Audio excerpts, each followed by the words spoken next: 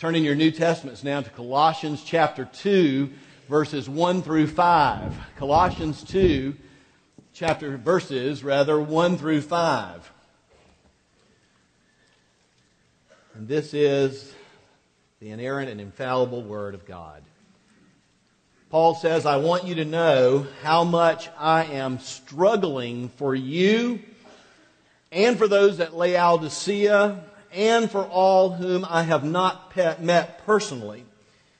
My purpose is that they may be encouraged in heart, united in love, so that they may have the full riches of complete understanding, in order that they may know the mystery of God, namely Christ, in whom are hidden all the treasures of wisdom and knowledge. I tell you this so that no one may be deceived by sound-finding arguments. For though I am absent from you in body, I am present with you in spirit, and I delight to see how orderly you are and how firm your faith in Christ is. I want to begin today by asking a question. It's a real straightforward question. It's one of those things I think we get in our head but maybe don't get in our hearts. And that is, do love and confrontation go together? I think we immediately say yes, but I think in our hearts we say we're far from yes, particularly here in the Deep South. We tend to dislike confrontation. We like to smooth things over and not deal with things. And really, if you love someone, should you express your concern to those you love? People tend to talk very indirectly in our culture, rarely getting to the actual point of concern. And we understand why they do this. We do it so we can preserve the honor of those people. We help them save face. But is it really to preserve the honor of other people, or is it because we don't want to confront? Is it because of our own fear and our own self-preservation, finally, that we, in our love, fall short of actually speaking the truth in love? We're just more comfortable with a kinder, gentler, more indirect, more genteel way of dealing with things. My grandmother on my father's side, we called her Nanny, and I just loved her. She went to be with the Lord about 10 years ago, but we adored her. She was one of those grandmothers that was always doing, for her grandchildren, and she just couldn't do enough. But I'm going to tell you, she was definitely one of those southern ladies that just did not want to look at anything unpleasant straight on. And kind of created an alternate universe in her own home where nobody could talk about anything if it wasn't pleasant. Well, over the years, you can just imagine where there's no ability to actually speak honestly, heart to heart, that this caused some issues in the family. And she certainly, wanted to make sure you were never embarrassed or upset. I mean, she was just turbo Southern. I remember growing up not realizing that the grocery store wasn't sinful the way they named the chicken parts. Because she didn't say, have a thigh. She said, would you like a second joint? Because we don't say thigh. And you know where I'm going with this. She certainly didn't say, I almost feel bad saying it now, I don't know why, breast. Would you like the pulley bone? And of course, a leg wasn't a leg, what was it? A drumstick. Exactly, and you get the picture, and that, as you kind of get the feel of that home, there's just never any direct confrontation. She's the master of the hint, and you never know what she's quite thinking until she goes off, and then you get reminded of all the hints you didn't take. Enough said about my grandmother, whom I love dearly. But as much as I love my own Southern heritage, I'm more interested in my biblical heritage. Newsflash, those aren't always equal. What about you? Do love and confrontation actually go together? Can we express our concern to those we love? Paul teaches us, if you love someone, you must express your concern. In fact, if you love someone, you ought to actually be able to warn them of the danger points that you see in their lives. Psalm 19, all about the Word of God, that the Word's sweeter than honey, and keeping these commands, this Word of God, there is great reward, and by them is your servant what? Warned. So God's own communication to us is so loving that He's actually willing to say what needs to change to keep us out of the ditches that He wants to keep us out of and in the place He wants us to be. The Apostle Paul loved the Gentile churches that he served. He was the father of many of these churches. Several of them he started himself, right? He would go to these places, start a church, raise up elders, go to another place. Some of them, for instance, Epaphras was the person who started the church in Colossae. Someone would come to know Christ through Paul's preaching ministry, and they would go start a church, but he would love them no less.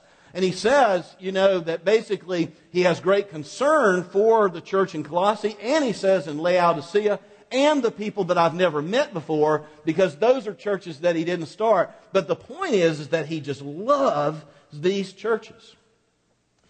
And we see in the Apostle Paul a willingness to express concern. We see in the Apostle Paul, frankly, his epistles. Do you realize that we would have no books of Paul? We wouldn't have a book of Colossians. We wouldn't have, for the greatest example is 1 Corinthians. Do you know why Paul's books were written? To correct a problem.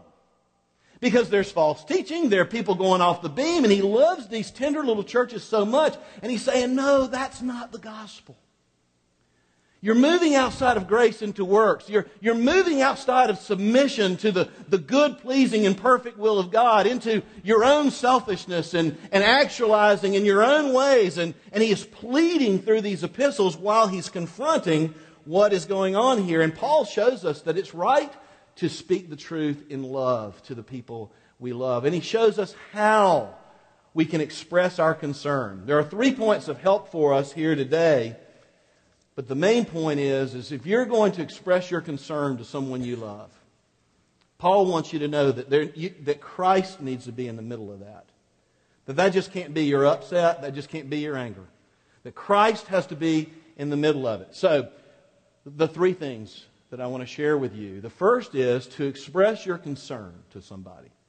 You need to be concerned. It needs to be about them and not you. It can't just be what you want to say for reasons of your own selfishness. You actually need to be concerned. You actually need to love them enough to come to the point where you can do this hard thing. Now, the Apostle Paul, for all the type A, gung-ho, single-minded, marine-type church planter, turbo faith that we see, willing to be beat up for the gospel. I mean, Paul is one tough guy, is he not? For all of that kind of alpha male something or other, faith, you look at Paul, and the other thing that we see is he is so tender. He just loves so deeply. If you read his epistles, he's always saying stuff like this: I never stop praying for you. I constantly think of you. I am concerned about you. And then he literally writes these letters to say, please, I can't come there right now, but would you listen to me and come back to the grace of God. Come back to the truth of God. And he pleads, but he shares this. And in fact, basically, he travails for these churches. Look at verse 1. I want you to know how I am struggling for you and for those at Laodicea and for all those I have not met personally. I care about you. I'm struggling for you. The Greek word here, this is a great word, is agona. What's that sound like? Agona. I agonize for you. I'm just in agony. I'm in a Roman prison, and I'm praying for you all the time. I'm very concerned, and there's some things I need to say. If you're going to express concern, you need to be concerned. and not just manipulative. I remember when Gina and I were married, about a year and a half in, she came to me one night. I have permission to tell this, by the way. She came to me one night and said, I need to talk to you. And when she says that in a real measured tone, that's bad. That means she's been thinking hard about something. And she's concerned. And she's about to express concern. And so she sat me down on the couch. And you know what she told me? A year and a half into our marriage, she said, Joseph, I love you. I love being married to you. But sometimes I feel like you don't need me. And she went on to say, Joseph, I live with you. I see you flipping and turning in your bed. When are you going to share the deep things with me? You know, the things that where you are just struggling. Joseph, you don't need me. You're holding on to things. It's not good for you to hold on to things. It's not good for our marriage to hold on to things. It took a year and a half for that confrontation to come, but I'm going to tell you something. I'll always be grateful that she loved me enough to actually tell me. And I know for a fact, and I knew sitting on that couch, and I knew because of her tone of voice, she wasn't trying to attack me. She was trying to help me. She was agonizing with me. And I was able to see that love and to see that concern and open my heart to that. And I am not the king of openness to this day. I'm not trying to set myself as an example of the way it ought to be. But you know what? I'm better than I used to be. And God used it, and I'm very grateful. To express concern, you need to be concerned. Paul says, I agonize with you. I'm really concerned. I'm right there with you. Secondly, to express concern, you need to show the positive. It can't all just be negative. There has to be positive. There needs to be Christ in the middle of this thing. You know, when Gina talked to me, basically what she was saying was this: Joseph, let me tell you what it can be like. It doesn't have to be this way. I love you. I want to support you. You could be supported. She was basically opening a window and showing me how wonderful it could be for her to share in my struggles, for me to invite her into my depths, the reality of where I live, and to be there with me. And Paul is doing the same thing. You see, he says, I'm concerned about you, but I want to show you the way it can be. Look at verse 2 of our text. Paul says, my purpose, and this just builds and builds. You'll see that. And where it ends is in the person of Jesus and the totality of the sufficiency of Christ. So, verse 2, look with me, Colossians 2:2, my purpose is that they, meaning the church at Colossae and the Laodicea and those that I've never met, that they may be encouraged in heart and unified in love, that they may have the full riches of complete understanding in order, see how it's building, in order that they may know the mystery of God, namely Christ, in whom all are hidden all treasures of wisdom and knowledge. And Paul is laying out a vision for what it can look like to walk with Jesus together in His grace, to share life with one another, and to have deep fellowship with Christ. He says first that it's his purpose to, quote, encourage them in their hearts. The word encouragement here literally means to draw close to another person's side in order to strengthen them. You ever feel like in life you wish somebody would actually draw close to you because they love you and strengthen you? It's a wonderful thing for somebody to care and to draw close. You know, when somebody does that, to encourage them in their hearts, when somebody does that, what you realize is this: wow, they've actually paid attention to my life.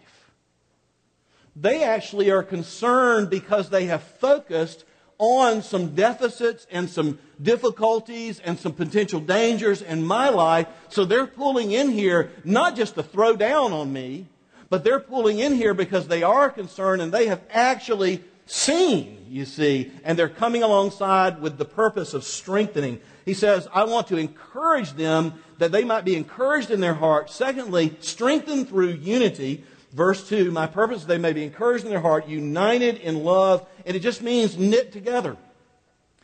He says, in Christ, we not only have Him, we have one another, and we weren't built to live alone. And He's about to say, stay away from the false teachers, because they're going to destroy not only your relationship with God, but they're going to threaten the unity of this love, the incredible thing that we need. We need one another. And it's a lonely time in modern America. Never have so many people brushed shoulders with so many people and been so lonely. And he says, I want you to be strengthened through unity, unified in love. The third thing is, he says, I want you to be strengthened through shared convictions.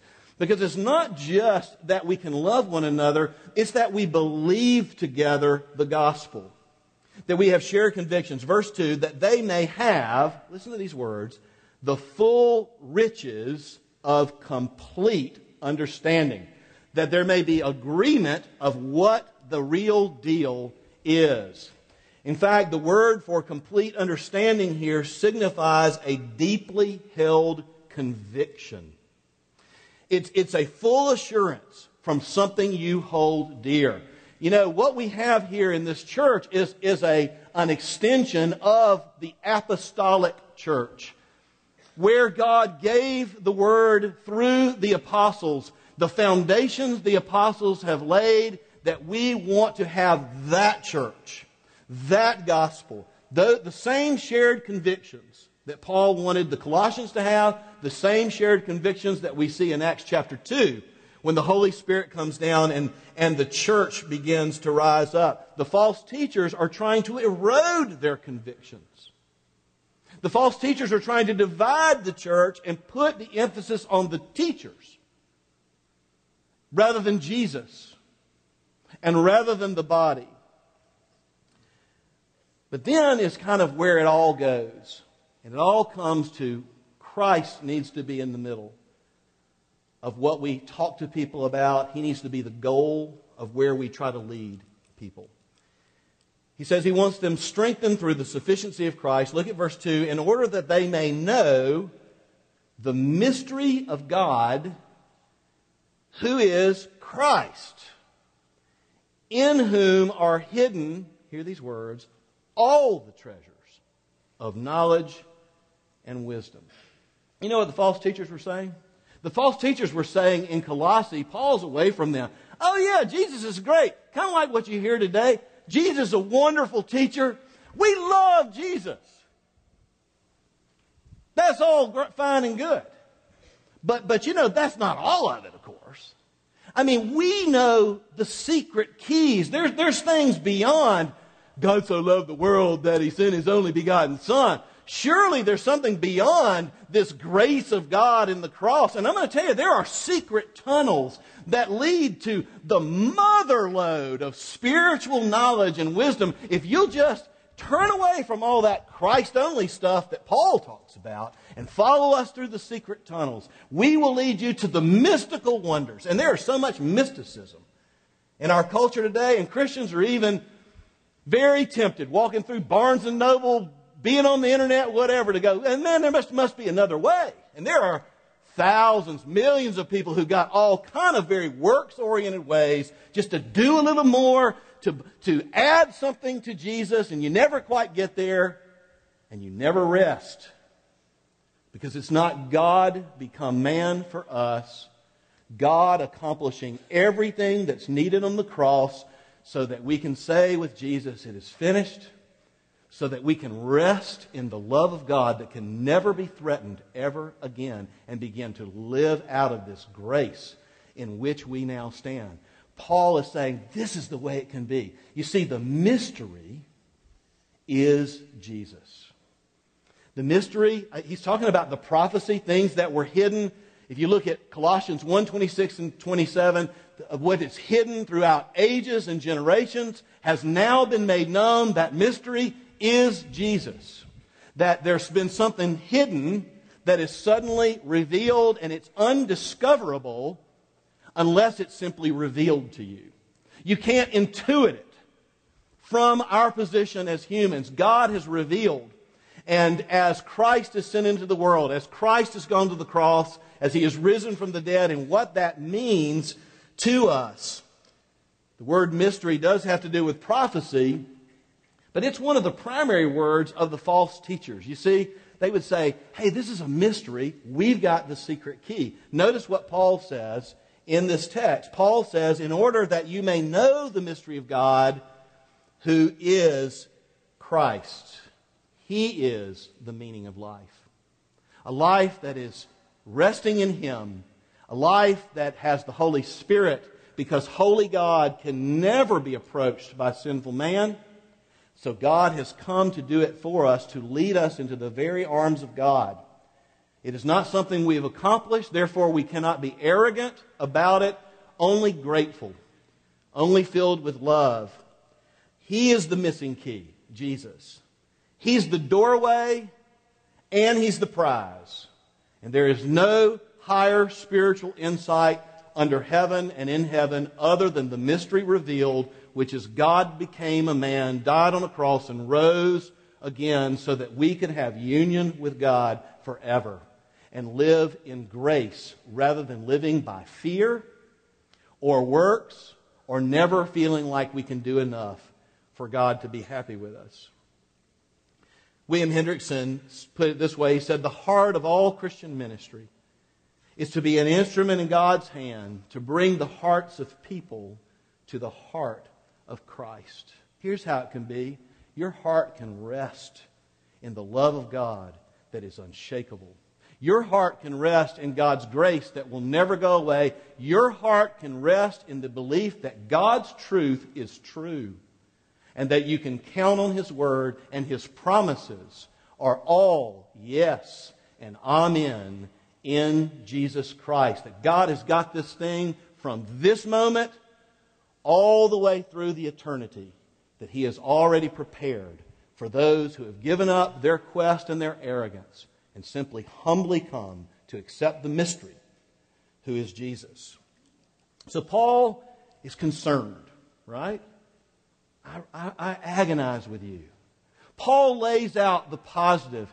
Here's the way it can be in Christ. But finally, to express concern, you need to express the specific concern. You need to get around to actually, in love, saying what it is with grace, love, and humility. If you love people, you will not simply encourage them. You will encourage them. Paul said, I want your hearts to be encouraged. If you love them, you will warn them. God's Word does that with us. I know it's not popular in a world that's supposed to be one big tolerant group hug, where no one is ever supposed to come to any firm moral convictions anymore. And certainly you wouldn't come to a firm moral conviction and press it down on another person.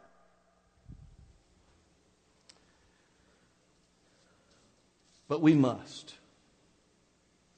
And we must warn the people we love about how, where their life is going or seems to be going, can hurt them and hurt the people they love and hurt the redeemed community called the church. I will never forget the story that I was told when I came here to seminary. There was a guy who was teaching a pastoral ethics class. And this is dramatic. I'm kind of glad I wasn't there. I probably would have gasped. So he strode into class. This is a big blackboard at that time, not whiteboard. This is back in the 80s. He strode into class. He grabbed the chalk and he just slammed a vertical line. You can almost hear when it almost broke the chalk. Chalk dust coming off. Right down the middle. He turns, looked at just one line on the middle. And then he walks over to this side of the line. He just starts furiously writing. He's like angry almost. And he's writing stuff like, a loving relationship with your wife and your children growing up in the Lord. And He's writing a ministry that is all about Christ and reaching your community and the respect of God's people and a good report in the community and he's just writing and writing and writing all the benefits and the wonder of living in the gospel as a pastor, that is, and just what that looks like. He looks back. It's all there. I mean, you can't even hardly put anything else on the board. He spins on his heel. He strides over to the other side, and he writes one sentence. 30 minutes with a prostitute. Slams the desk. He says, men, this is what I yearn for you to have. This is what you can be yours in the grace of God. You got to be a Christian before you're a pastor. He said, Ben, you will trade all of that if you move over onto the other side of the board. He said, I'm leaving now, and I want you to stare at this for the next 45 minutes. And he walked out. I mean, this is dramatic, isn't it? What a jerk, right? No. That man loved his preacher boys, as we call them. He loved his preacher boys enough to tell them the truth, enough to warn them about it. And it's the same with Paul. You see what Paul, look at verse 4. He says, I'm agonizing with you. And then he gets like this up and over how great it can be and the fullness of this and the that and the other. And it gets to the mystery that you have and all the knowledge, all the wisdom, all the fullness is yours.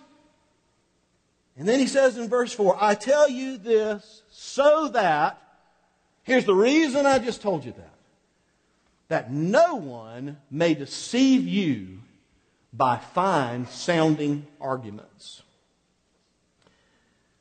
I mean, Paul gets pointed. These false teachers in Colossae will not lead you closer to God. They are dispensing detours from God. Do not exchange demonstrated fact, revealed truth in the fullness of Christ for their spiritual mumbo jumbo. You'll get pulled away from the truth.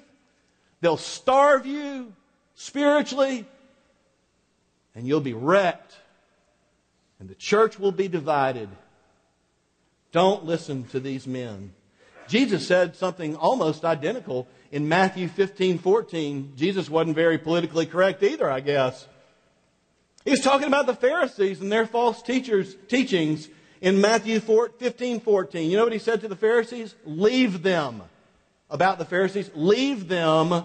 They are blind guides. That's pretty strong, isn't it? Leave them. They are blind guides.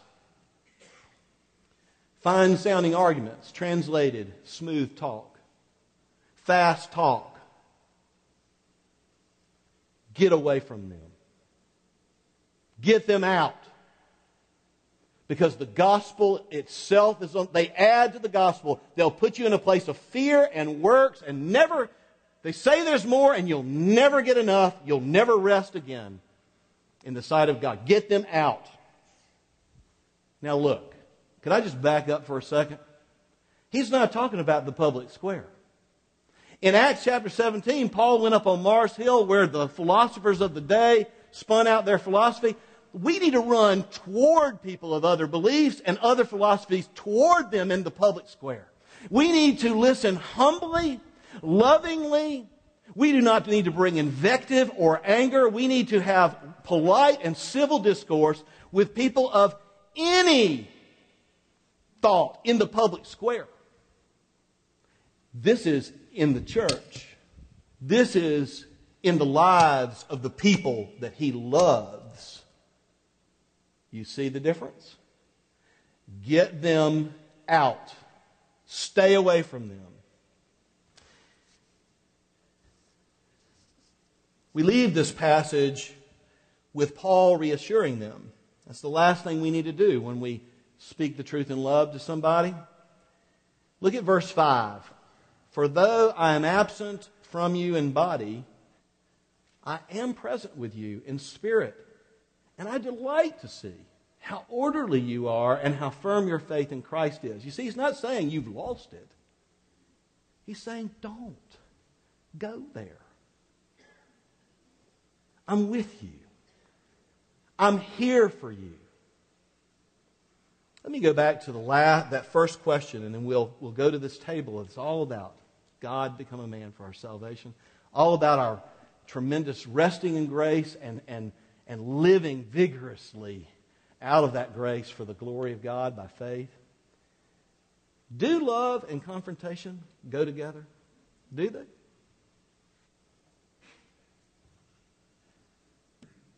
If you love someone, should you be able to express your concerns to them? Yes, Paul says. But only if Christ is in the middle of it. Let's pray. Lord, would you just put Christ, His death and resurrection, the gospel, the grace of God, in the middle of our lives as the ground of who we are and what we do. Would you give us love to match our truth, humility to match our zeal. Lord, thank you that the word arrogant Christian is an oxymoron because we did nothing and you did it all. And Lord, we know that the gospel itself is confrontational because of our sin. But we thank you for what you have done and the words, the truth of the gospel. And we pray, Lord, that you would bless Christ alone. Christ alone. As we move to the table that is about Christ alone. We pray in Jesus' name. Amen.